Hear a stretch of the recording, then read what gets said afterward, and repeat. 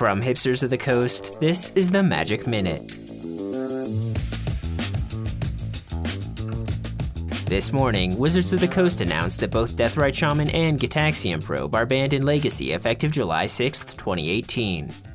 In their announcement, Wizards revealed that the most popular Legacy deck on Magic Online was Grixis Delver featuring Deathrite Shaman, which had an impressive 55% match win rate against the field. The next, unnamed, most popular Legacy decks also featured Deathrite Shaman, resulting in 11 of the top 16 decks at GP Birmingham playing 4 copies of the card. According to Wizards, what concerned them the most about Deathrite Shaman was the fact that it helped significantly reduce the diversity of Legacy's non-combo blue decks.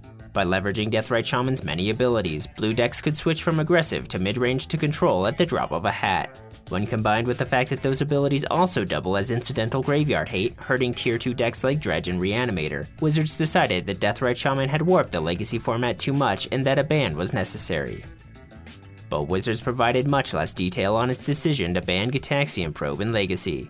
They wrote that the card is a key component in 2 of the most played decks in Legacy, Grixis Delver and Ad Nauseam Tendrils, allowing them to quickly fill up their graveyards, see what their opponents have in hand, and draw a card, all for the low price of 2 life. Wizards stated that of these 3 things, removing the ability of the opponent to bluff about what's in their hand is what pushed the card over the top, thus necessitating banning Gitaxian Probe in Legacy. But, reading between the lines, banning Gitaxian Probe is really just Wizards continuing to admit that the Phyrexian mana mechanic was a huge mistake, especially on cheap cards. Gitaxian Probe and Mental Misstep, technically 1 mana blue spells but in reality free blue spells, are now banned in both Modern and Legacy, with Probe also being restricted in Vintage. One day, Wizards will learn that mechanics that allow players to cheat on mana, like Phyrexian Mana and Delve, are inherently broken and will eventually lead to bans. Goblin Chainwhirler, on the other hand, has been on the hot seat ever since it dominated Pro Tour Dominaria, but there are at least 3 complicating factors that make Goblin Chainwhirler different than the 7 cards currently banned in Standard. First, red decks were already the most popular decks in Standard before Chainwhirler was printed, meaning that it added to the power of an existing deck rather than creating a broken strategy all on its own. Second, most of the powerful cards in those red decks come from the Kaladesh and Amonkhet blocks, both of which rotate in October.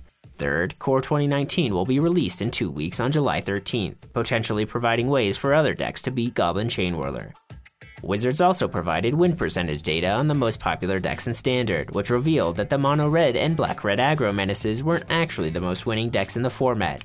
Mono-red only won 49.9% of its matches on Magic Online, while black-red aggro won 51.9% of its matches. Green-black Steel Leaf Stompy, on the other hand, has had the best win percentage at 55.7%, followed by blue-white Godpharaoh's Gift at 53.6%.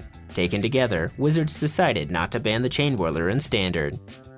But what continues to go unacknowledged by Wizards is the fact that they preemptively banned Rampaging Ferocidon for the same reason that Goblin Chainwhirler is currently reducing the diversity of Standard. They both prevent decks from going wide with tons of small creatures, one of the most effective strategies against red decks. Even without such an acknowledgement, Wizards seems content to keep Standard as it is, at least until the next ban and restricted announcement on August 20th, 2018. That's it for the Magic Minute for Monday, July 2nd.